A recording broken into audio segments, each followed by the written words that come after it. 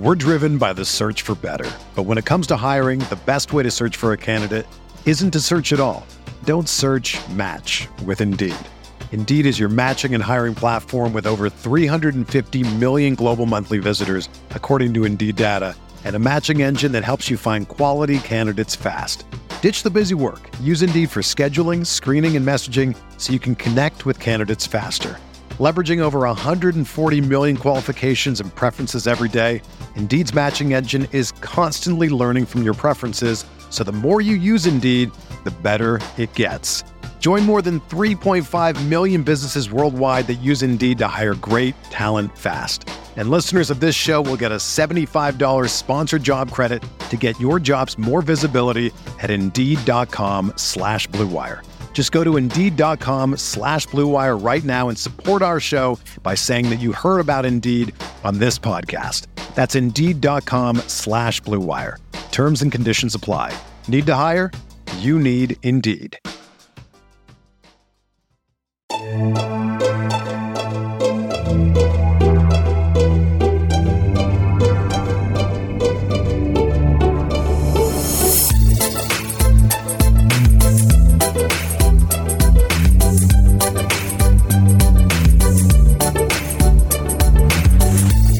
Hey there, Knicks fans. How you doing? It's your boy, Jonathan Macri, with you for yet another episode. We've got an episode heavy week here because how often did the Knicks play one game between Monday and Thursday? But I hope you've enjoyed everything so far. We started off with Was, then we followed it up with Benji, and now we're ending the week with a banger. It's mailbag time. Usually we have intern turned CEO Chris Persianen in here. He was unavailable because he's doing big. He's gotten too big for Knicks Film School. Let's just seriously, yeah. He's calling the women's game tonight, right? At Fordham, or is he prepping for it or something? He's working the women's tournament game at Fordham tonight. There you go. Apologies, Chris. I have no idea what I think. I don't know if it's studio work or if it's actually encore analysis, but. You send us stuff from different portions of the broadcast. So yes. I just know you're working tonight and we wish you the best of luck. And I will hopefully fulfill your shoes tonight. Yes. I was about to say we found a fill-in intern for Chris. What's below an intern? Applicant. You want a job, but you don't even get the shoe in the door. Driver, like assistant. It's like the person unpaid assistant. That's really what an intern is. Two things popped into my mind. As a Sex and the City fan, it should shock no one that I know a line from this movie, but from The Devil Wears Prada, it's the job that every girl dreams of. There you go. Either that or the stories. Don't you dare shame people who watch Devil Wears Prada. By the way, that movie's amazing. It's a great movie. It's a lot of fun. Young Emily Blunt. Yes, it's a lot of fun there. Mm-hmm. And then the other thing is like all the stories, which are true, by the way, because I know someone who used to work at CAA of like you start in the mailroom and then you work your way up from there. Yes, up until like 5 or 6 years ago with the internet taking charge, you had to go down that pipeline of like apply for an internship and then be a production assistant and then work your way up that way. And then the internet came along and was like, well, why would I do all of that if I could just like order all the things that I would get at a studio on Amazon? There you go. Now here we are at Knicks Film School. Here we are at Knicks Film School, ready to answer your questions. So as usual, partially because I like to keep my responses fresh and partially because I'm too busy to look at these things before the episode. I have not seen any of the questions. Actually, that's a lie. I did see one question that if you don't ask it, I may find a way to, because I literally had 30 seconds to browse Twitter earlier today. I may ask it myself and answer it at the end, but we'll see if you get to it. But no, I haven't seen any of the questions. So I'm excited as always. Okay. I hope that I get to it. I think I picked 12 questions that are right up your alley that you would want to discuss that have nothing like Stephen A. Mad Dog related to it. These are all very specific questions that involve no nuance or outrage. I think you will like them. I like a little bit of outrage every now and then. what would you might be outraged by, John? What could have outraged you? Let's move on. Ready to do the first question of the mailbag? Ready to do the first question. So this is because I know who I'm the producer of. I want to get one question out of the way. It is a Tibbs related question from a fellow Tibbs. I don't want to call you guys defenders, but I will say you guys are in the Tibbs camp, is what I'll say. And Tyler Mick at Ty Mick on Twitter, who's very much been vocal in the super chats in support of that perspective. He asks, Tibbs question, should the Knicks reassure his job for 22-23 for the 22-23 season to incentivize him to play the younger guys more minutes, or perhaps fire him now? It's pretty clear that he's coaching for his job, and any rational coach wouldn't prioritize the youth in this scenario.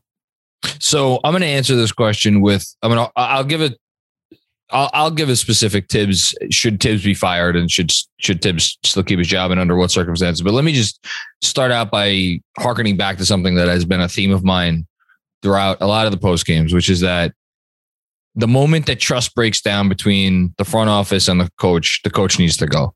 It doesn't matter who the coach is, because I believe in that order. I think sports has borne out that, like, you hire the people in the front office first and let them pick the coach. You don't like have a holdover coach, because that usually just, unless it's a weird situation when you have like a legend who's like so entrenched and like, great. And look, all due respect to Tibbs, he ain't that. So like, if the trust is broken down and they can't work together, and it's like, if they're telling him like, look, as a franchise, you've been overruled, we feel it is better to go in this other direction. And if he's showing resistance, fire him today. And I don't even think that should be a discussion. So all this stuff about like incentivizing him to play the young players or any of this, no, out the window. If you can't come to an agreement, fire him. If you're still on the same page, then we could have a conversation about whether he deserves to keep his job. And I'll just say to that, I think I wrote something to this effect. Maybe it was last week, where my fear of him starting next season as the coach is what happens if it starts badly. And, that, like, I feel like you want to do these coaching changes cleanly, do it in off season. And if you do it in the off season, you could make it, you could put some lipstick on it. Maybe they say Tibbs is transitioning to and I don't know if he'd go for that, but like maybe say he's transitioning to a different role in the organization or like whatever. I don't know. I'm officially at this point very worried about the situation. And that doesn't, and this is where people are going to get mad at me, that doesn't have to do with Tibbs' ability to coach. I've never for 1 second lost faith in his ability to just be a coach. I think where I've started to come around with it is that I'm ready to admit that, like, the good and the bad of Tibbs this season and the way this season has gone and the complexities of this particular year, for a lot of reasons, a lot of which are not his fault, has brought out, I don't want to say the worst in him, but it's he's going, the tendencies that he leans into are not helping this thing. They are hurting this thing. And he's a coach and he's stuck in his ways. And that's, I think, been an issue. But at the same time, it's like, I don't think the season, the way it's gone, has been his fault. I understand why people are frustrated. I'm frustrated. I think the frustrations are valid. But do I think there's a world where he could be the coach of this team next year and it go very well? Like, yeah, absolutely. If you take away a lot of the uncertainty around, should we play this rookie over this veteran because we suck? Like, that's, if you give this guy like good NBA players who are gonna play for him, and you don't have to deal with the Randall nonsense and the Kemba of it all and all of that stuff, like, the guy could still coach. That's honestly where I've kind of dug my feet in the ground. But other than that, I'll anybody who wants to yell and scream that he should lose his job, I'm done. Done defending him. I'm done fighting it. I'll defend him, but I'm done fighting. You're done fighting the wave that has been coming. I think this is where, and it's funny that the three of us, like you seem to lean more heavier blame on the players. Jeremy seems to lean heavier blame on the coach, and I'm very heavy blame on the front office right now. If they like, well, what does that tell you? So it means that there's blame to go around for one, and for two, like I don't like, to your point, I don't think that Tibbs would be allowed to play the certain lineups that he has, to Tyler's point, if like the front office wasn't allowing him to. Like, I want them to give him the mandate, whether it's reassuring him that his job is safe for next year if he plays the kids, whatever, or say play the kids or you're fired and then make the change. I think this is a collective organizational decision to play the rotations has become a buzzword here. To not prioritize development over like what we're seeing right now, which is why I go to them being like, you have a say in this. We're just yelling at YouTube and microphones right now. Like, you guys actually can make some change here. And that's where, I agree with you on the, if you're going to fire him, wait until the end of the season and make it a clean break. You went dark. Okay. That happens. You went into the Matrix the last episode, and now you're in the Batcave in this one. Look at you. I love it. For those on YouTube, you get what that means. I guess my only point is, like, I agree with waiting until the off season to make a clean break, give a coach an entire off season to set a plan in place and a mantra. Why not rarely do those coaching changes mid-season if your roster, like the Hawks clearly were better than what their roster was. Like, their roster was better than what their record said it was, which is why we made the change to McMillan. It made sense there was an uptick. And that was so much earlier. This roster is also not that good. So a coaching change would probably just be a pivot to development anyway, which is why I wish the front office would put that ultimatum in there. And by the way, at the end of the day, we're talking about a team that's 25 and 36, right? You just said it. The roster's not that good. Like, of all the arguments of all the people yelling and screaming out there about that, this is all Tibbs' fault, and I don't think there's that many of them, but they are out there. It's like, it's the NBA. It's like, what does your roster look like now? The pushback to that, and I don't want to get into a whole thing, is like, look at the Clippers. Look at what the Clippers have been able to do. Look at what even you want to point to a team like the Thunder. Like, look at some of the games. Look at who's played for them in some of the games that they've won. Even something like Cleveland, and like, yes, Darius Garland and Jared Allen have emerged as all-stars, and like they got some. But like, you catch lightning in a bottle. We saw last year here in New York. Like, there is a way to overcome talent deficiencies, but at the same time, more often than not, you are defined by the talent on your roster. Okay, I also think the order in which things happen dictates the narrative and the emotion of the fan base. You've been very complimentary. I think all of us have been complimentary of the job the Pelicans have done. They have almost the identical record as the Knicks, but they started 3-16 and then played better from that point on. The Knicks, and they probably have more talent. But like, the Knicks played a 500 record and then went 3-16. Which is why the order has made this so frustrating, that it fell off a cliff rather than you fell off a cliff early and then rebuilt yourself back up. For those who can't see it because you're listening on the podcast, anytime John goes dark, I'm going to I'll ignore it. Listen, when Gotham calls, John listens. I told you why. It's because my stupid USB thing that I have the light plugged in sometimes like does this pop-up thing. Anyway, we don't need to worry about that. Next question. How important, this is from Kiwi, Kivi, at Kivi015 on Twitter. Thank you, Kiwi. How important is it that the front office makes the decision to move on from Randall or Obi this summer? Ooh, that's a great question. It's an either or. I like it. We know where you stand. You want them to move on from Randall this summer, but to move on from one of them. I love this question because it's phrasing it in a particular way that I honestly hadn't thought of. It's funny. My answer is going to be, I don't think it's that important, because I don't think the issue is that like I have issues with Randall. And if you listen to the Benji pod, like, there's issues with Obi, like there's things he's not doing very well out there. But my issue isn't with this dichotomy of having, like, I'm not looking at this as a situation where I'm trying to think of like a comp. Like, what was it when I think it was Jermaine O'Neal was in like, Portland, and like he was behind someone that was like he just couldn't get any minute. Like there's probably a better example. I'm just not thinking of one. Like I think there's a situation where this could work fine.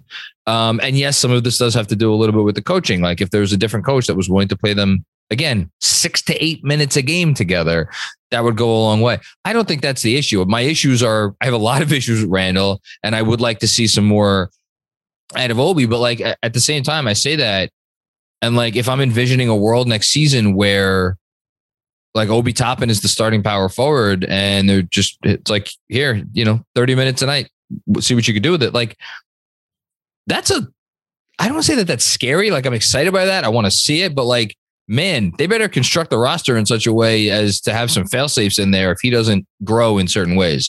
So I hope that answered the question adequately. Like I'm more concerned. I just want them to get Randall out of here. That's the first thing, but yeah. You don't think it's necessarily important for them to make a decision between it's not an either or going into next season or now. There is a world where next season they're on the team and they can coexist in a successful way. Yeah. The notion that like that this is like some kind of like a misplaced asset issue, like they, where like both of these assets cannot appreciate in value because they are on the same, like, I don't view it as that. I think there are respective issues with both of them, and that if both of them were playing well, I don't think anyone would be complaining. I think it'd be fine. Yeah. This just goes back to Derrick Rose's injury. And like when Derrick Rose played, I think Randall and Obi looked better because he played with both of them, which highlights a bigger issue, which is a question that will come up. The Knicks need a point guard, just a actual point guard to play on this team. Next question. It is from Matt Reichel. Apologies if I pronounced your name wrong, Matt. At Matt12R. What's the worst thing that can happen if the Knicks trade Randall? Ooh. What's the worst case scenario if they trade Randall? I don't know if this is the answer, but the first thing that popped into my head, I'll give you the first thing that popped in, and then I'll give you the second thing that just popped in. The first thing that popped into my head was they trade for Russ, and instead of telling Russ to go the way of John Wall and to sit nicely on the sidelines until they could either agree to a buyout or they find another home. I mean, and that's the thing. Like you're not finding another home. If like you're trading for Russ for one of two reasons. You like whatever assets the Lakers are giving you. Hopefully that's the case regardless. Or there's a part of you that's like, hey, let's see what Russ could do in his expiring year. And like that thought to me is horrifying because you want to talk about like things that I don't want to have to introduce into an ecosystem that is supposed to be like continuing RJ Barrett's development and like seeing what, Emmanuel Quickley could do. And like, if we get a nice draft pick this year, like trying to bring that guy up.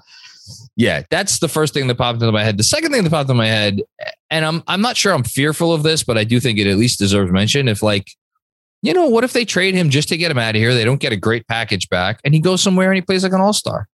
Like that would be bad. That would be a rough look. The truth is, I don't think either of those scenarios are going to happen. I do not think that they're going to trade for Russell Westbrook. And I do not think that Randall is going to. I think he could look really good someplace else as a number 2. And I wouldn't mind that if that was the case. But I really don't have any fears. I firmly believe at this point, he is not what is best for this organization right now or moving forward. And I don't think that could change. And I think it has a lot to do with he was the guy. And now there's a new guy. And and he's never been a guy who, when he doesn't have the ball, is doing a lot of stuff to help you win. In fact, he's quite detrimental. So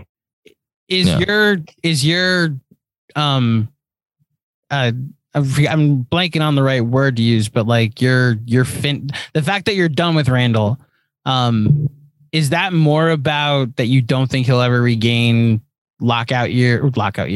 pandemic year form, or is it more that you want the keys to be turned over to RJ?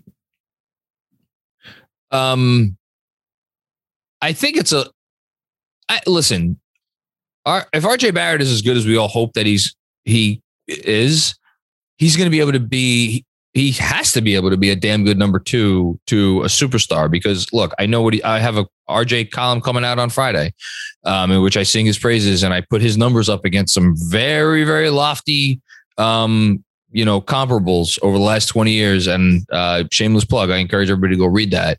Like, he's moving up in the world. That said, I will never believe he could be the best player in a championship team. I just don't think that that's real. He's going to need to play off of another guy, I think.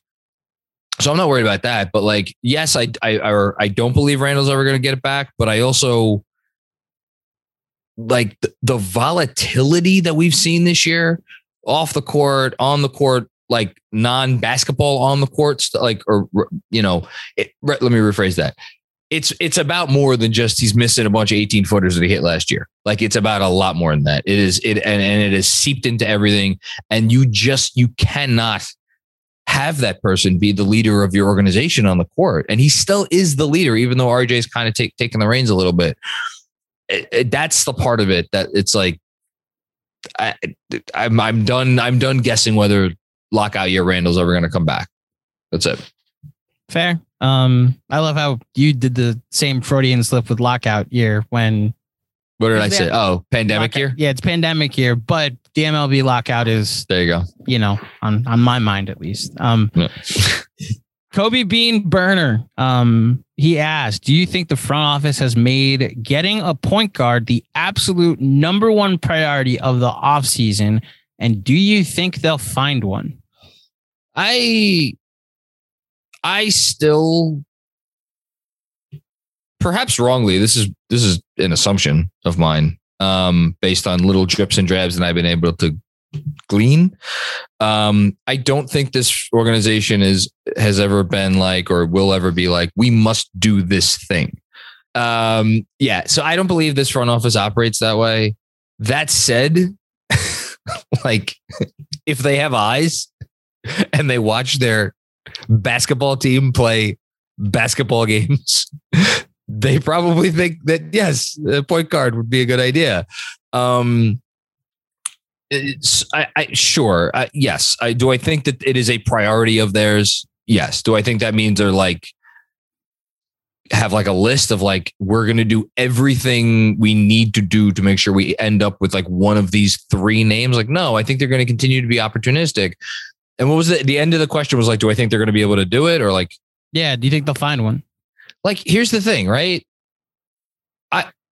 Even if they like, fine, Tibbs loses his job. They turn the reins over to Johnny Bryant. They kind of use that as a soft reset. Even in that scenario, are they really starting a rookie point guard? And like, again, looking at the draft, is it like Ty Washington? Wash just talked about him the other day. He's a late lottery pick. Like, he might be good. We'll see.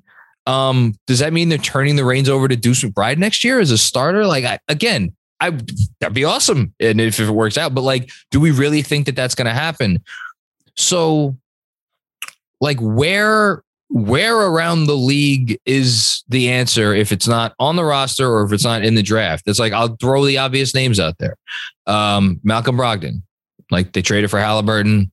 I figure they'll trade for Brogdon. I don't know what money would be sent to Indiana, but I think something like and people aren't going to want to hear this, but like, if they don't move up in the draft, if the Knicks get like the 9th pick in the draft, Fournier in the 9th pick for Brogdon, like, there's your deal. That on paper, I think is fair, right? Yeah, I have no objections, but again, the ironic part about, the rise of Quentin Grimes actually makes Fournier a bit expendable. So actually, I'm okay with that. I was just say, I want to see what Fournier looks like with a point guard. But if I'm getting Grimes to just take that spot, then we're fine. And that's one of those trades where it's like, is Fournier good money in this trade? Is Fournier bad money in this trade? Yeah. Nobody really knows. But it's like, who cares? Because you're getting the guy you want, and like you're giving Indiana something that it probably wants. Although it's fair to ask, does Indiana want 2 top 10 picks on their team that they have to try to bring along? It seems like as an organization, that's where they're going. We'll see. That's the most obvious deal on the board to me.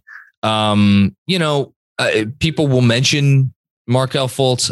It's coming up. Don't worry. It's coming up. Okay. But it's like, all right, so I'll save my thoughts on Fultz. And then other than that, I mean, like, you know, what are we going to hold our breath for Donovan Mitchell for the Woj tweet? Donovan Mitchell has, you know, expressed his displeasure with blah, blah, blah, blah, blah. Like, you know, I don't think that's going to happen this offseason. Who else? Who am I forgetting? Brunson. Brunson's the only other guy. One, yeah. Yeah, it's just Brunson. What did I say? I think there's a 50-50 chance it'll happen. Yeah, I'd say I will say this. I think that there is maybe I'll reduce the number on Brunson. I think there's a better than 50-50 chance that either Jalen Brunson or Malcolm Brogdon is the starting point guard for this team next year.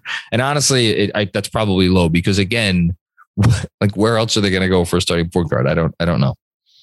So this next question, I feel like we've already kind of answered it with like where we are in the picture of the rebuild. I want to ask it and then give any additional thoughts.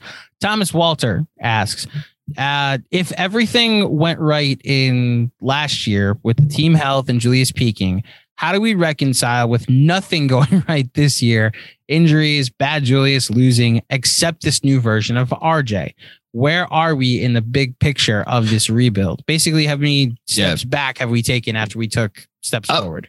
I'm gonna channel our favorite redhead, Jeremy Cohen here. Mm-hmm. Everything's fine, right? It's all according to plan, right? Like, yes, the year has been terrible, and obviously, you know, I think the fact that the culture has taken a hit in terms of the perception of the culture around the league has certainly taken a hit. There was a lot of excitement about the Knicks a year ago. That excitement has subsided. Will it matter at the end of the day? Like, was Donovan Mitchell like all about looking here a year ago, and now he's got cold feet? Like, that could probably change pretty quickly. You know what? I don't know the answer to that question. You know, the Randall of it all is like, yeah, that obviously sucks. But like, did anybody think Randall was like going to take the next step towards like being a true superstar after last season? Like, I didn't. We didn't think it'd be this. And it's, you know, there's the kind of minor inconvenience of like, what do you do with him now? But no, I think it's like, I think Dolan still has, I have no reason to believe he doesn't have trust in the front office. That's a big thing. I think the front office still has their same kind of plan. That's probably a little bit tougher to execute, but like flexibility, young players, draft assets. You haven't boxed yourself into anything bad. All the doors are open. Like, I don't think, if you know what, I'll try to put a real positive spin on it. Maybe it's a blessing in disguise. I mean, a lot of that's going to be determined by where they pick and what they get out of the pick. But, you know, maybe, again, I use the word soft rebuild. Maybe the opportunity to take a step back and do a year, you know, have a do-over of what last year was supposed to be. Yeah. That's the way to do it. Yeah. Might not be the worst thing. I'm going to plug our Patreon pod, in which we just did a power rankings of all 30 teams in the NBA, and we put them in certain tiers. And I'll spoil a little bit of where the Knicks were, in that they're in this tier of purgatory with some other teams, some other franchises that are significantly more screwed than the Knicks are. And because they don't have moves to make. Well, they have moves that just maybe not great ones. Well, I'm saying like the other teams don't really. Yeah. I'm saying, yes, the other teams, they have moves, but none that are, you want. Well, like some of the other teams in that tier made moves, like the Kings are in the tier with them. Yeah. They made moves with this myth of the play-in. Like I'll echo what I said yesterday on Patreon. What the play-in's done to these GMs and thinking that it's a thing that matters. Like being the 10th seed is still not good. You're at best the 19th or 20th team in the sport, 10th in your conference. Like all it is getting one more game, whether the game matters or not. Like you get to play in it. If it's young guys developing into it, like that is a game that you want the Pelicans to play in if you can play in it, or like the Hornets last year getting that experience of like, all right, this is a 1-game elimination. We get them in it. But like the Kings trading the future because we want to make the play-in is a myth. And if the Knicks were to have done that at the deadline, oh my God, it would all be like, why are we trading anything significant long-term to get like blown out and get worse lottery odds? Like that is the issue with what the I will. The last thing I'll just add to this is like this organization hasn't been able to develop young talent in forever. And I don't want to go too overboard, but like I think there's enough good stuff happening. Like it's not all good, obviously, but there's a lot of good stuff, I think, with the kids. And I think that there is a sense that this organization can draft and develop. And at the end of the day, before you worry about anything else, you have to get that right. Yeah. And I think they're getting that right. And I think that's as good a reason to be optimistic about the future as anything. And the fact that they have all their picks, and they're probably going to get a good pick this year. Well, speaking of young talent that they've developed, from Chad Cohen at CSC 1114, I'll say that. If RJ continues high usage and say he was given the highest usage rate in the league over the last 20 games, what would his stats look like per game the rest of the way? Hold on. I'm looking up who has the highest usage in the league. Can I guess who it is? Okay, sure. Is it Mitchell? I don't have it up yet. Let me give my guess before I see. I'm going to guess. No, it wouldn't be Embiid. No, is it? It's not LeBron because he has Russ on his team. We actually talked about this on a recent Patreon pod with the 100th percentile usage guys. I think it might be Mitchell, but my other guess would be Embiid. Hang on, I'll tell you right now. Well, actually, this is why I love the NBA stats page. Someone named Ahmad Kaver, who has played one game and played less than a minute in that game, has a 50% usage rate. No, the highest guy who it is Embiid. I'll pat myself on the back. Number 2 is Doncic, and damn, where is Donovan Mitchell? Donovan Mitchell is 1, 2, 3, 4, 5, 6. So it's Embiid, Doncic, Antetokounmpo, Trey, John Morant, and Donovan Mitchell. Okay, so we're imagining that RJ Barrett gets a 38 usage rate for the rest of the season. Since he has blown up, since I put it at New Year's Eve is when he had I think it was a 26-point game, and he had the 32-pointer, I think. The game Randall went to protocols, and they were like, let's see what this RJ thing looks like. So he's had a hair below a 30 usage rate, if you go by Basketball References usage calculation, since then. So we're basically talking about a 20 to 22% uptick in usage. So what would his numbers look like for the rest of the year? I mean, I think you probably have a little bit of a dip in efficiency. So I'll call it at 20.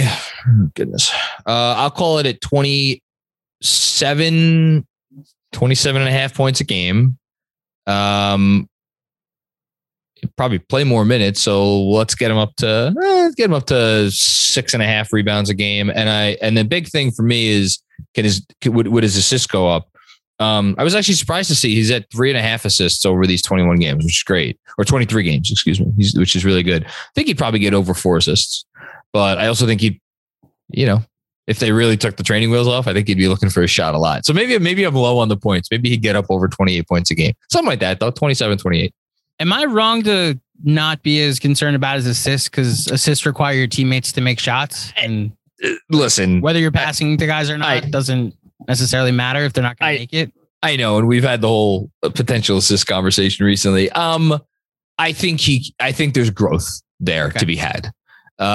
Should you be worried? No, I don't think you should be worried. But I'm not gonna lie, if there's one, I'm comfortable with where RJ is across the board right now. The one area if you would said this is where he's at in this area, and you would have said that to me before he was drafted, I'd be like, I wish that was a little bit better.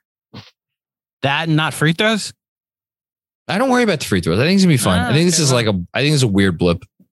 Okay. A weird extended blip. Yes, I dig the confidence, because every time we do the range and post the stats, whoever it is on Twitter, we're just conveniently leaving out the 69% from the free throw line since January. I mean, he's not Ben Simmons. All right. No, but John, you're not Ben Simmons. I trust you to make more free throws if I gave you 100 attempts. What are you talking about here? That's very kind of you. Yeah. No, I'm not worried. I'm not worried about the free throws. Fair. We're driven by the search for better. But when it comes to hiring, the best way to search for a candidate isn't to search at all. Don't search, match with Indeed. Indeed is your matching and hiring platform with over 350 million global monthly visitors, according to Indeed data, and a matching engine that helps you find quality candidates fast. Ditch the busy work. Use Indeed for scheduling, screening, and messaging so you can connect with candidates faster. Leveraging over 140 million qualifications and preferences every day, Indeed's matching engine is constantly learning from your preferences, so the more you use Indeed, the better it gets. Join more than 3.5 million businesses worldwide that use Indeed to hire great talent fast. And listeners of this show will get a $75 sponsored job credit to get your jobs more visibility at Indeed.com/Blue Wire. Just go to Indeed.com/Blue Wire right now and support our show by saying that you heard about Indeed on this podcast. That's Indeed.com/Blue Wire. Terms and conditions apply. Need to hire?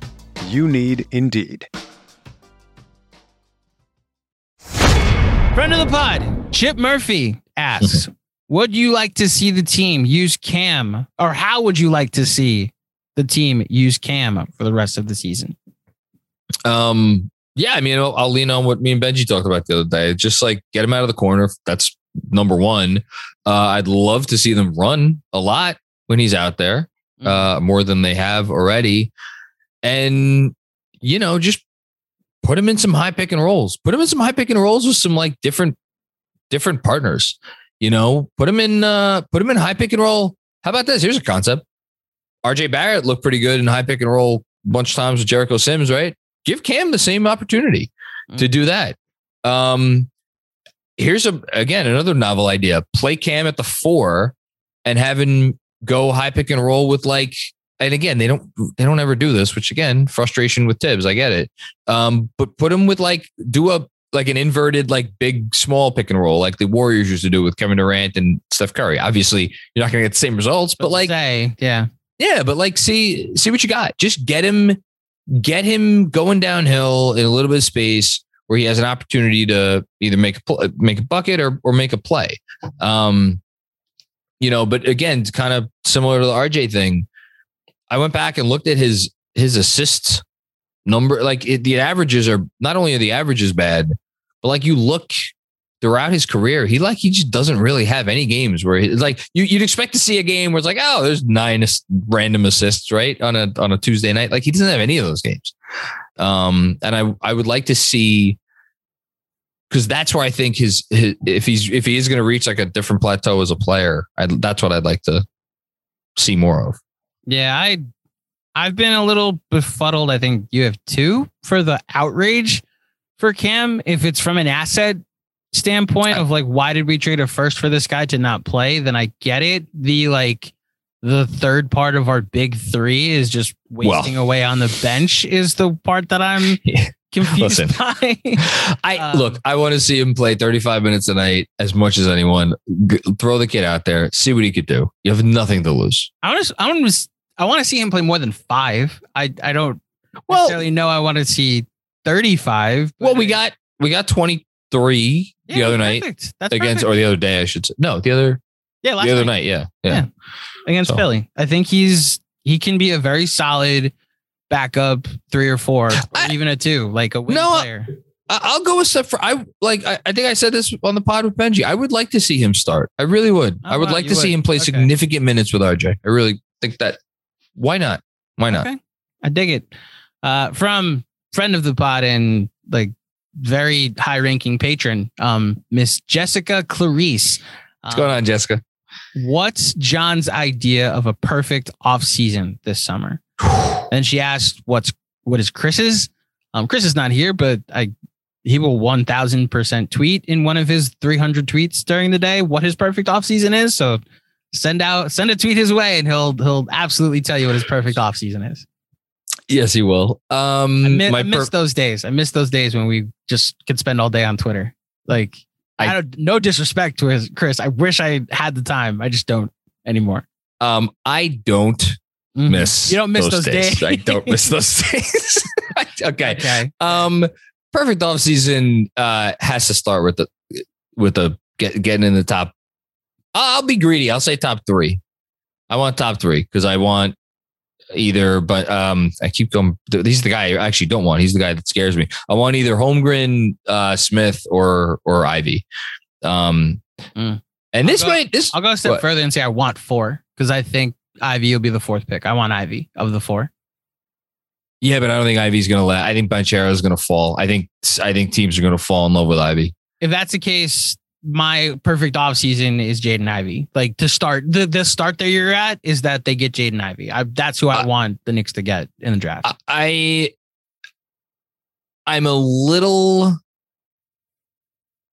Was has me a little with what he said about Ivy, and this is not something I didn't already know, but to hear it come out of Was's mouth was, I think, it just made me think a little bit about, like, again, Was was like, this is not a guy you're going to hand the ball to over and over and over and over and over again and just run high pick and roll after high pick and roll after high pick. Like, that's not who this player is. He's not going to be the engine of your offense. He is a combo guard, which to me is like, okay, obviously an incredibly talented player, but there is a convenient hierarchy in the NBA where it's like a very neat and clean, like, this is our number one and this is how our number one looks. And then here's our number two. So to me, it sounds like, okay, Ivy, if everything breaks right, it's going to be a dynamite number two.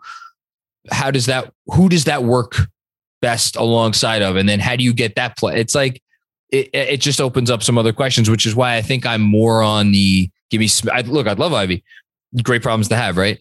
I think there's a part of me, I think I really want Holmgren. I have so many KP fears, PTSD with him. Dude, he's tough though. That frame though. We said KP was tough, and then he tore his ACL, and where's he been since? It's literally just a structural thing. Or Smith. Look, Smith he's going to be the number one pick in the draft, so I think that's maybe anyway. Okay, so we're spending too much time on this. I would like a top 3 pick. Top one of those 3 guys. Yeah. Okay. Again, like.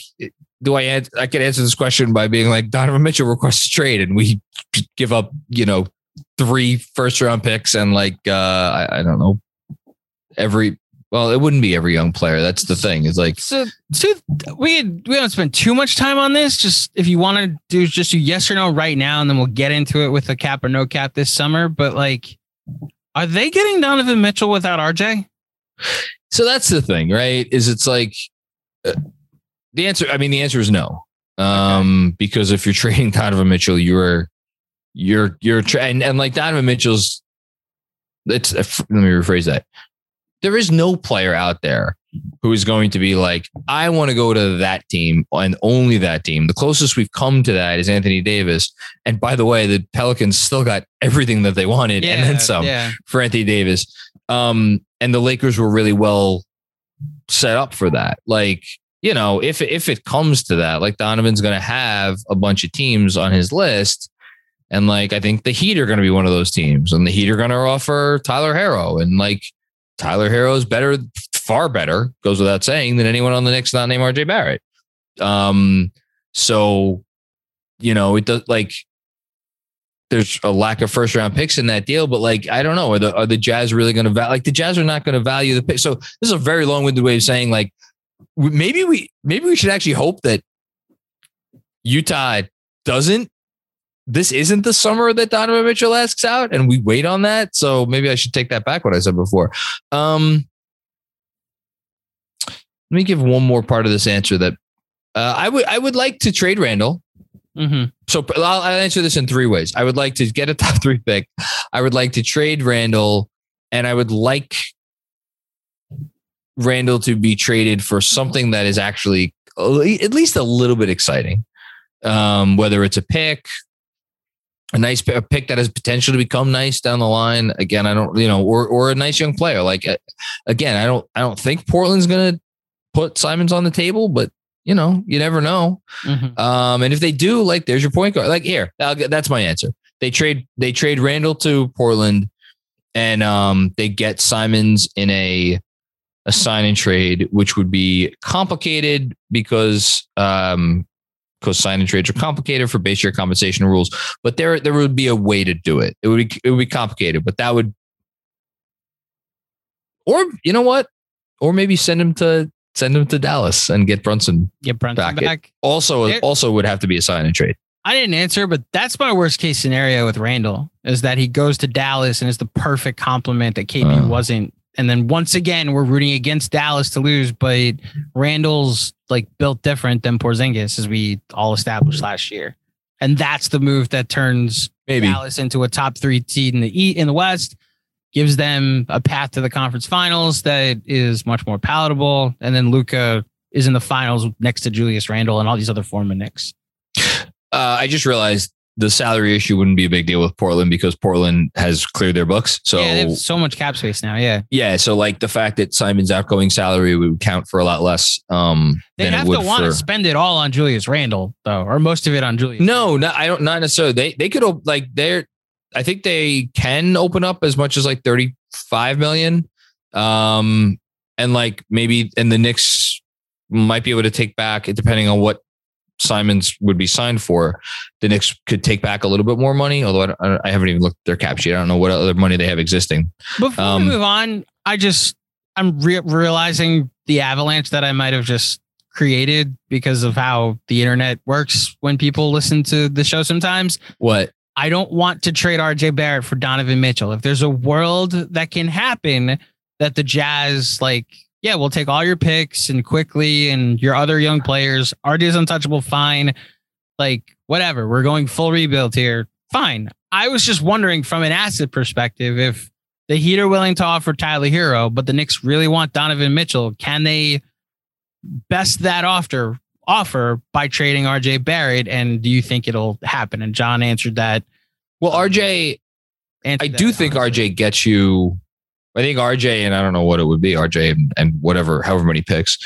I do think that gets you Mitchell. Is that the correct move for the Knicks? I think that's a very different conversation. Would you? I don't want to get us in trouble. I was gonna say, would you do that? And I don't I think no, but like, I don't want to be in that situation. No, we could be adults about this. Like, as a fan, do I want to trade the guy who looks like it's finally going to be the first guy since Ewing to represent the franchise as a homegrown player who's going to make all-star teams and not be someone that we wind up hating? Of course not. But is there a world where it is better for the Knicks to make that trade than not make that trade? Of course there's a world, because they could make another move in conjunction with it where they get another guy who is like, oh, Donovan Mitchell's a Knick now. I want to go there to play with him.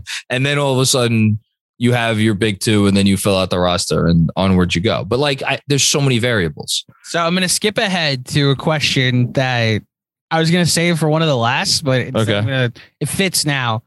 From D Zilla, shout out D Zilla, usually a member of the post-game crew.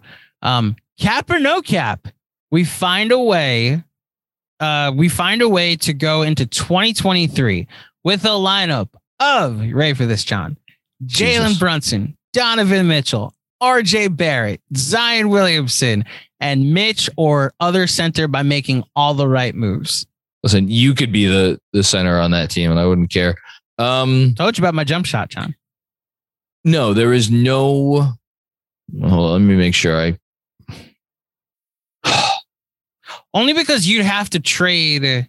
I'm just going through what big packages for Mitchell and Williamson. So how do your assets not get completely wiped out in one of those trades? You could get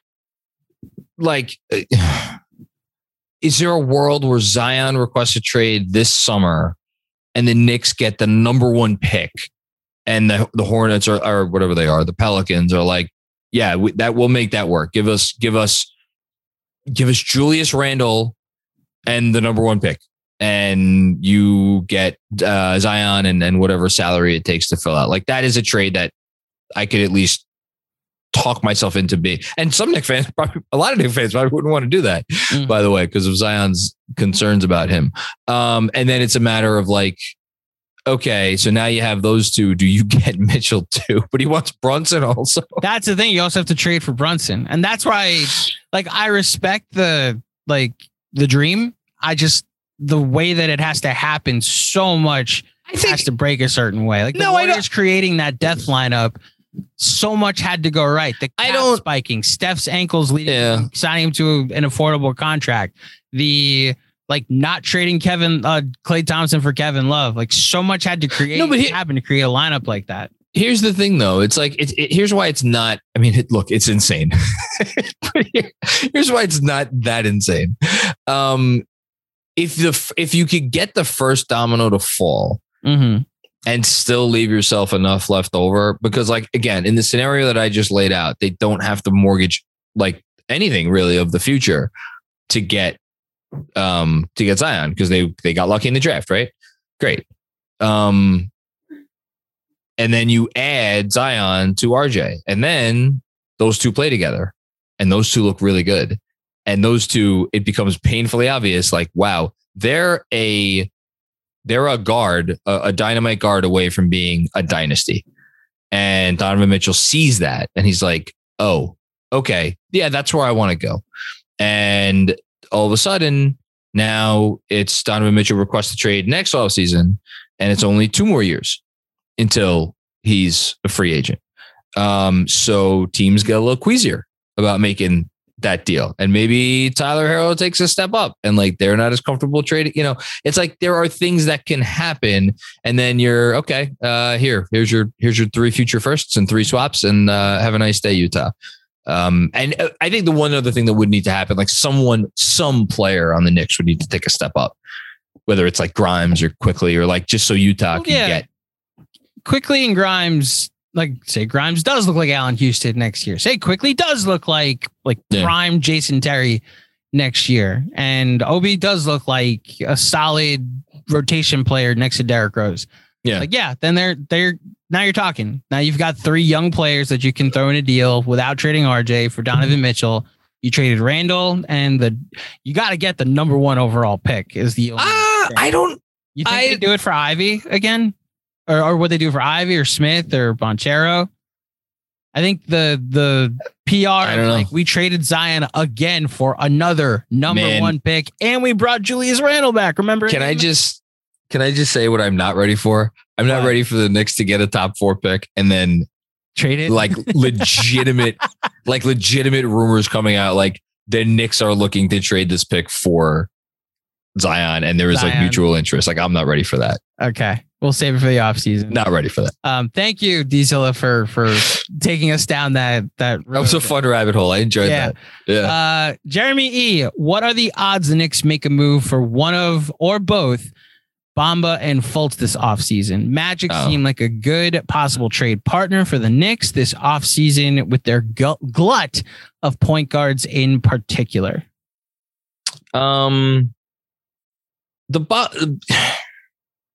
I think it depends on the draft a little bit, because if they get in a position where they, like, again, if they like Smith is a 4, so I think if they got Smith, it would, say bye-bye. They may say goodbye to Julius anyway, but like definitely say goodbye to Julius there. Or maybe who knows? But one of them wouldn't be here. Chet's a 5. So if they get Chet, then I don't know, but I don't know. I don't know, because I think here's the thing. I think they like Sims. I think they really like Sims. I think there's belief in Sims within the front office. I think they see Sims as a backup center for them. And I think they just need a number 1. I don't know. I think Mitch is if you ask me to bet on it right now, I don't think Mitch is back. I think Mitch is gone. Yeah.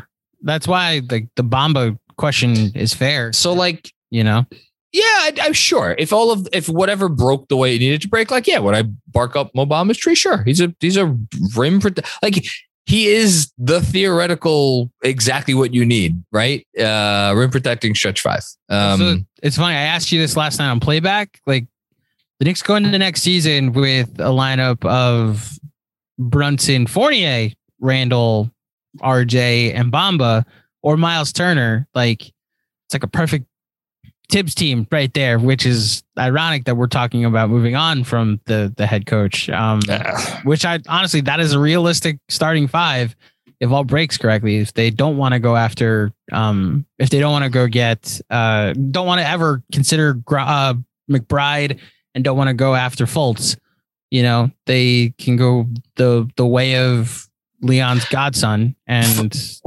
go after Brunson, Let me just say that I'm not sure I'm all aboard the Fultz train. I mean, look, maybe he's still got something left, but I just know how frustrating this has been all this season without Derrick Rose, and to then go to Markelle Fultz and be like, but we can count on him to play 82 games. It's like, just like the same injury questions exist there. I just want stability at the position.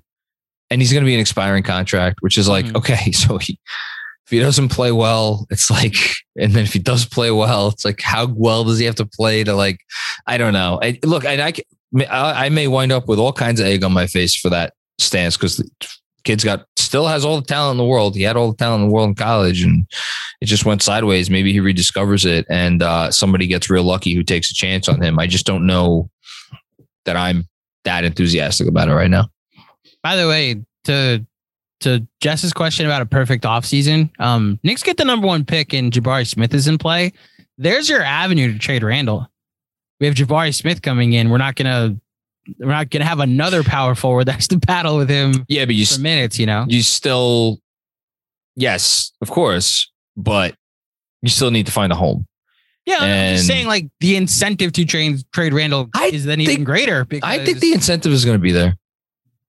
I'm saying there's an uncertainty of whether there is incentive. Oh no, I think the incentive is there. Oh, you think it's there? Okay. Oh, I think it's there. Never mind. I'm just saying it's even more clear that the incentive is there if you have the number 1 pick in the draft and he's a power forward that plays Julius Randle's position.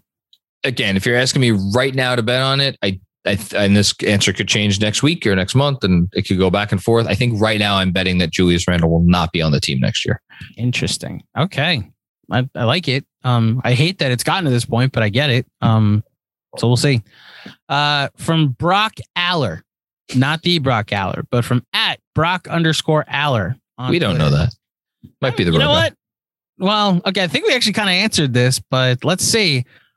What's the most you'd give up for Zion this offseason if he became available? For hypotheticals, we're on his list of 5 teams he'd be willing to go to and sign an extension with. Also for hypotheticals, the momentum for Zion opting into his qualifying offer is picking up steam. So when I read this question, I just don't know if the comp is fair because I think Zion's ceiling from what we've seen is so much higher than Porzingis's, but it's not comparable. So that's why it's tough for me to say, like, do you use the same trade package as a template? But I think you'd have to throw in so much more draft compensation. There's no like expiring contracts that the Knicks ended up taking back or the Knicks offered to help make that deal work, you know? Look, I'm going to cheat a little bit on this and say, if we're existing in a world where by hook or by crook, I don't care if they have to hire CIA operatives to figure out what his health situation looks like. If they, I'm assuming the Knicks have like good medical people on staff that can be trusted. B, whatever Zion's medical situation is with the back and the lower body and the whole thing is such that like you can look at it and give him a clean bill of health. And then C, I'm assuming they have given him a clean bill of health. If we assume all of that, and we'll throw a little bit of variance in there because you can never know for sure. But if they feel good about all of that, then like, just take like, what do you want? Just take whatever you want other than, other than art. Because there aren't, RJ, yeah. You know, there's not 6 players in the league who can impact a game like he can. I don't know, 6, 7, something. Whatever it is, it's not a large number. There's an MVP and a healthy Zion Williams. Oh, I mean, come on. It's just like the guy. So here I was looking up today because the Knicks account or SNY or something tweeted out that like RJ had his 8th 30-point game of the season. So I looked up like, I wonder if anybody else in there that's Knicks Film School tweeted that out. @Knicks Film School tweeted that out. Oh, did we? Yes. There you go. Very nice. I wonder who did that math. I don't know who did that. But I said it. He's the of every player 21 and under in the league, he has the most 30-point games with LaMelo Ball and Anthony Edwards trailing him. Yeah, by they have 7 each. And then I'm like, I wonder what that stat looked like last season. And then I went and looked it up. And hold on, let me see if I could put it up real quick. You may have to edit this if this takes me good. More than I'm. See, this is what happens when you have. This is what happens when you have way too many tabs open.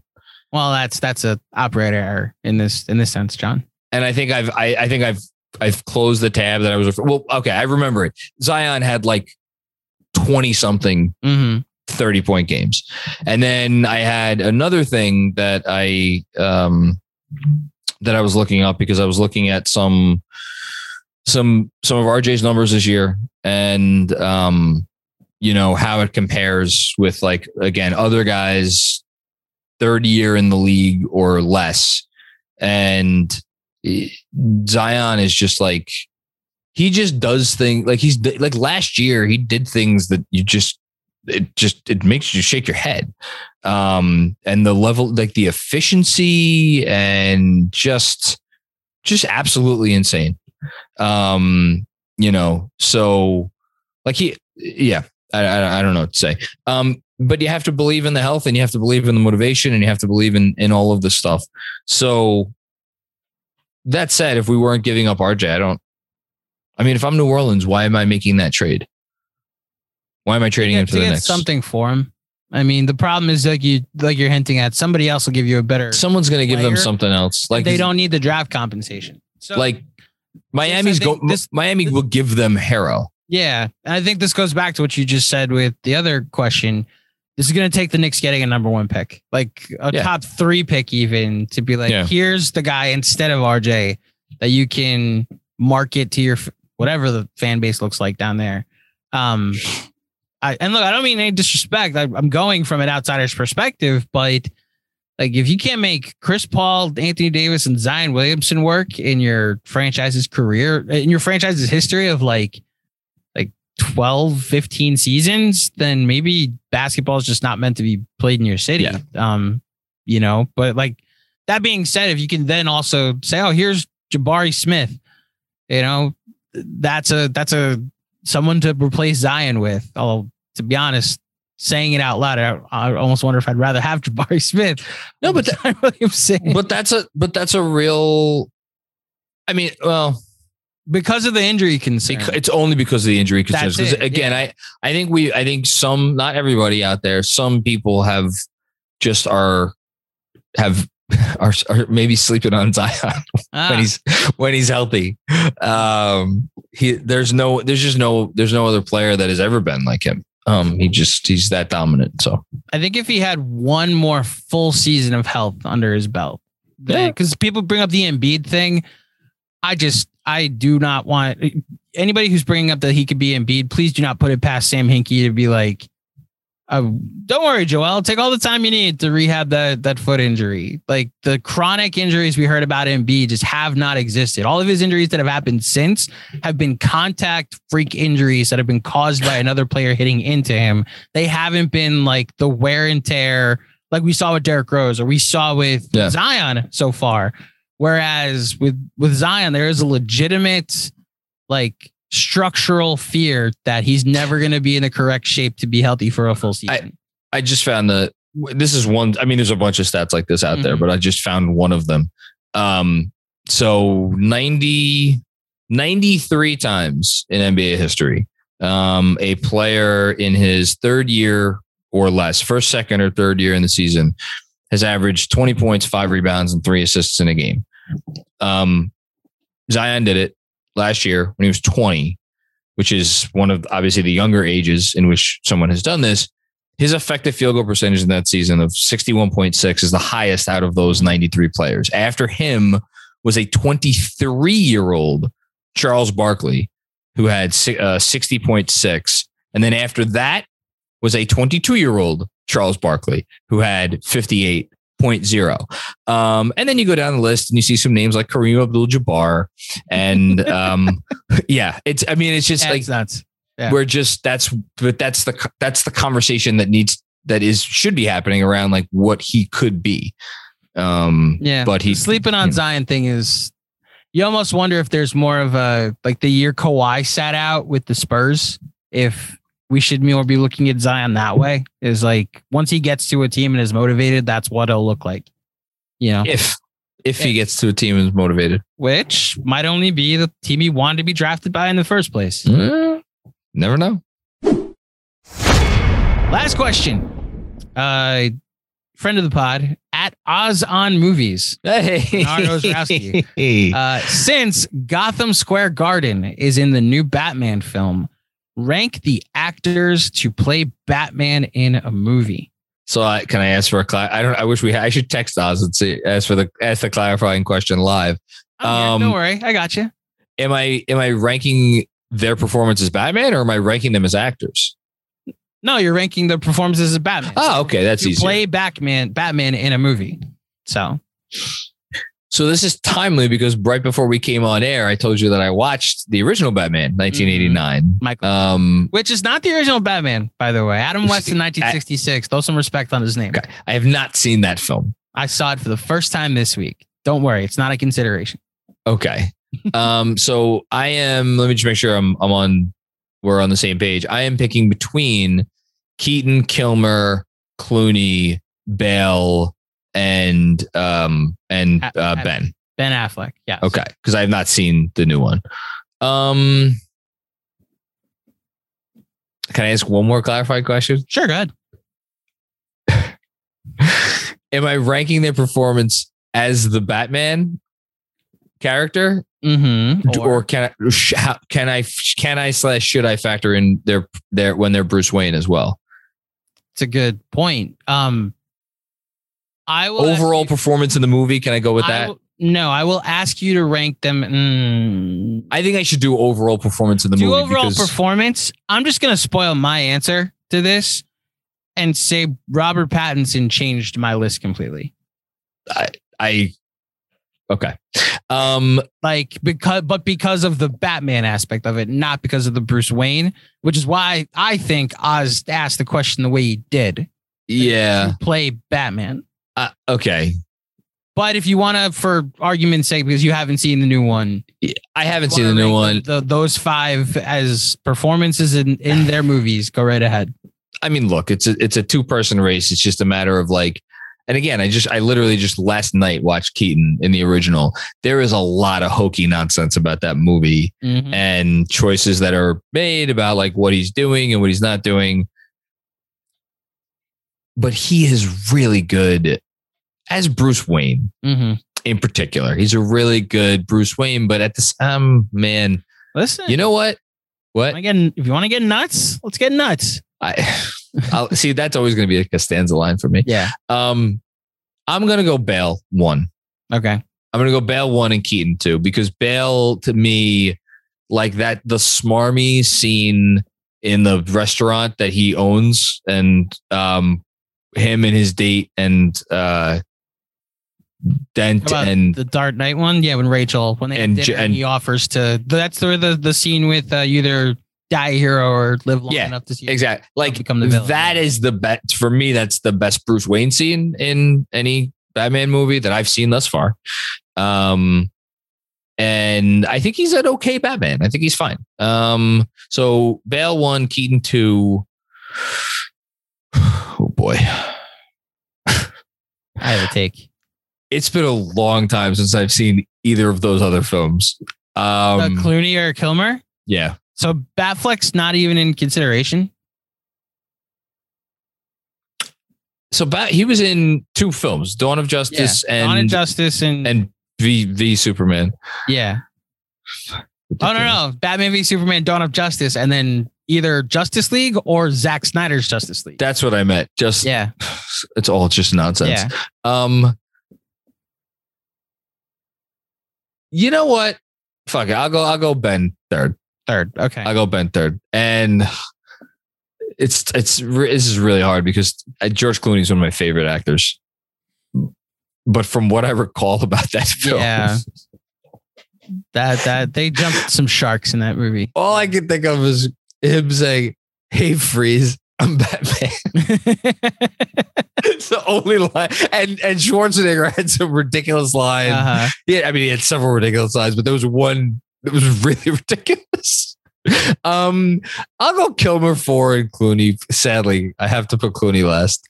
I think when you go through the list of, we haven't done a George Clooney movie yet, and Batman will be so far down the list of considerations for top 5 George Clooney performances that it's a fair like position to put him in at 5. George Clooney in like Ocean's 11 might be my favorite, maybe top 5 on-screen performances by any actor or actress. Mm-hmm. Like I could watch him be in that movie at 7 days a week. So I love him, but in what was the movie? Let's see if I know the names. One was Batman Forever and one was Batman and Robin. The third one was Batman Forever. That's the Kilmer one. Okay. And then Batman and Robin is Clooney. Okay. Yeah. And Batman. It's Batman Returns. Those are the that I know ones.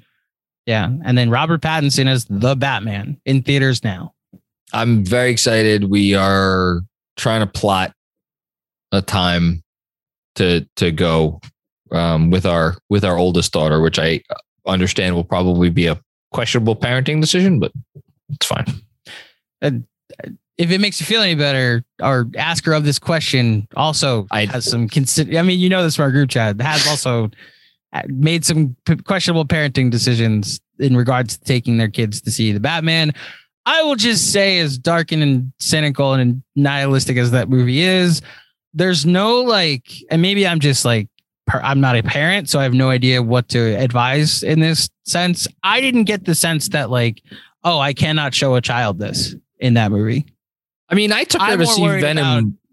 Let There Be Carnage. Venom, Let There Be Carnage. Then there's literally a scene where Venom says, "Fuck this guy," and bites, and he eats his head off. So if that's allowed, then there's nothing like that in this movie. Yeah, I'm trying to think. The only time she ever got scared in a movie was, I think she got a little spooked during, oddly enough, the only part about Shang-Chi that people didn't love, which is the CGI nonsense at the end. I think she got a little frightened by that stuff. But, yeah.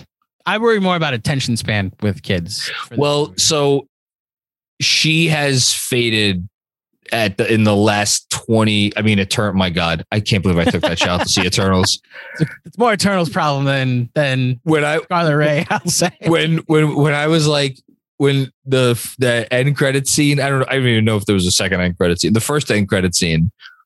There were 2. Yeah, there were 2. Oh yeah, the second one was the preview of Doctor Strange, right? Or no, that was Spider-Man that had Doctor Strange show. The first, I'm spoiling Eternals. The first post-credit scene, the mid-credit stinger, is the one with Harry Osborn. Yeah, Harry Styles. So that's the one. I didn't stay for the last one. Which I don't know when Mahershala Ali's voice. Yeah, I didn't stay for that because Kit Harington pulls out the sword and you find out, Blade's here. Wow. Because during when I tell you this child was dragging me out of the theater during the whatever it is, Harry Styles, Stan Osborne, whatever. I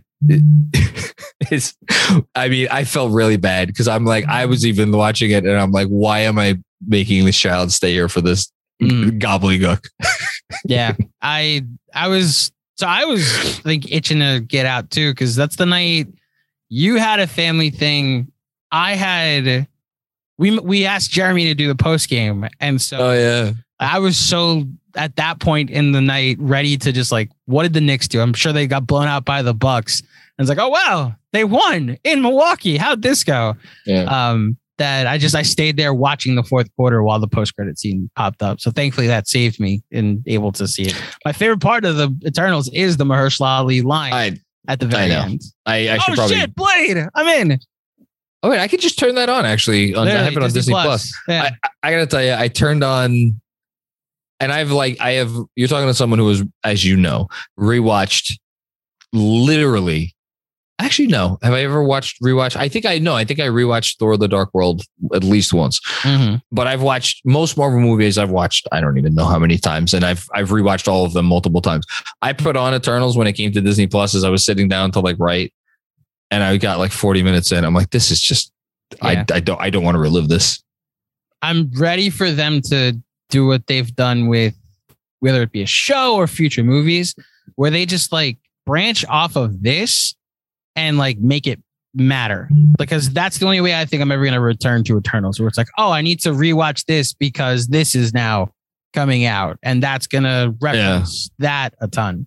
In the same way that Captain Marvel, I only rewatched it because of WandaVision. It's okay, That's right. I have to go back and watch Captain Marvel. Let me check this out. So again, you're talking to a real sick individual. How much I love these movies. I've rewatched Captain Marvel like 5 times. Okay. Like, I don't think it's that bad. I think it's fine. In hindsight, I think we were a little harder on it than it deserved to be. It had the impossible task of coming out 2 months before Endgame. I know. Like, it did. You want to talk about the penultimate? This was literally like, it felt like a coming attraction for the biggest movie ever, which ended up being, unfortunately. But yeah. I will put on at some point before the end of the season when I'm staying up writing a newsletter. I will put on Thor: The Dark World, because I think I as of now in my mind, Eternals is unequivocally the worst Marvel movie, and I don't know that it's close. And the only competition I can imagine being given by would be Thor: The Dark World. You seen the first Hulk? Yeah, I've seen but there's some good stuff in that. I really actually enjoy the Eternals then. Jeez. The scene where he's on the bridge and he changes, and then there's like the tank battle. Like, that's cool. Like, that's the Liv Tyler one, right? Yes. Yeah, I think she's good in it. I think Norton's good. I think, there's some funny moments. Like the Abomination thing is like kind of wonky but cool. Yeah, I think the Eternals is just trash. I'm not going to argue whether I'm not going to sit here and defend the Eternals. It's really bad. I enjoyed it like enough in the theater, like, because it was like I was hyped for it, and I was like, okay, they're doing a thing. I love how this started with a question about Batman and turned into you talking about how much you love the MCU. Disney, you got us. You have us wrapped around your finger that a conversation ranking the Batman before what I will spoil, the best made Batman movie ever, comes out this weekend. And yet we turned it into a conversation about the MCU. I'm so excited for it. Listen, we'll end it after this. As you know, my favorite comic book movie ever is not an MCU movie. It's Logan. So, and I think there's an argument for Into the Spider-Verse is like maybe, is at least in the top 2 or 3. So, maybe this one goes in that lofty air, but you're right. The MCU has fully captivated every ounce of my attention. And to just wrap this up, yes, like Marvel, it's my favorite TV show running. It's my favorite content thing in this industry that has the connected tissue, and what they've accomplished is great. What you're going to get in the Batman this weekend, and I say this to everybody that's listening, if you go see it or when you go see it, just be prepared for like, I hesitate to put things ahead of the Dark Knight. Working with who I've worked with over the last 8 months has given me freedom to criticize the Dark Knight, but like in a different lane, it reaches the same peak. And that's like the best praise I could give to this movie. Like, it's not, I'm not going to say it's better than the Dark Knight. I think they're 2 different things accomplishing 2 different things. One's a sequel, one's the first like jump off point. And what they do in this, I think, is an accomplishment. It's absolutely the best made Batman movie I've ever seen. I'm really excited to see it's up there for best made movies I've ever seen too. Wow.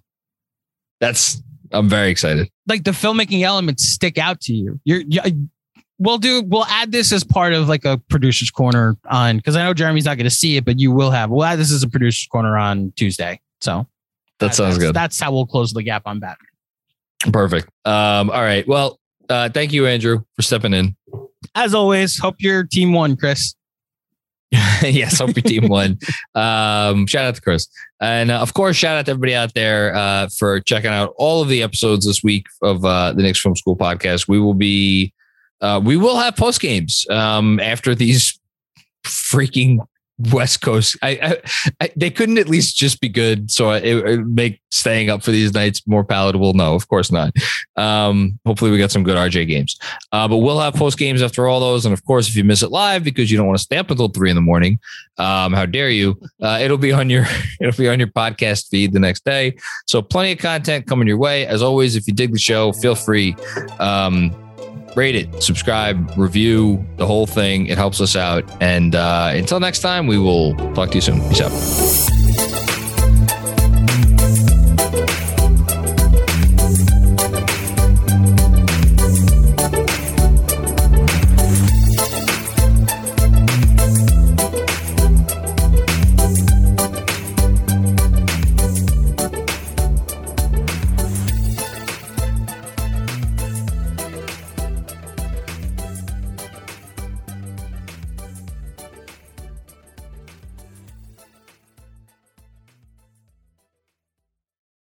Everyone is talking about magnesium. It's all you hear about. But why? What do we know about magnesium? Well, magnesium is the number one mineral that 75% of Americans are deficient in. If you are a woman over 35, magnesium will help you rediscover balance, energy, and vitality. Magnesium supports more than 300 enzymatic reactions in your body, including those involved in hormonal balance. From functional medicine doctors to mental well-being and female hormone experts, we all know that magnesium is the one mineral to improve all aspects of well-being and health. But which one? Magnesium Breakthrough from Bioptimizers, the trusted choice recommended by leading experts with 7 best-absorbed forms of magnesium to ensure your body receives the support it needs for overall well-being. Go to bioptimizers.com/balance today and use code BALANCE10 for 10% off. Support your journey to wellness at bioptimizers.com/balance. Magnesium Breakthrough from Bioptimizers, your foundation to optimal health and vitality.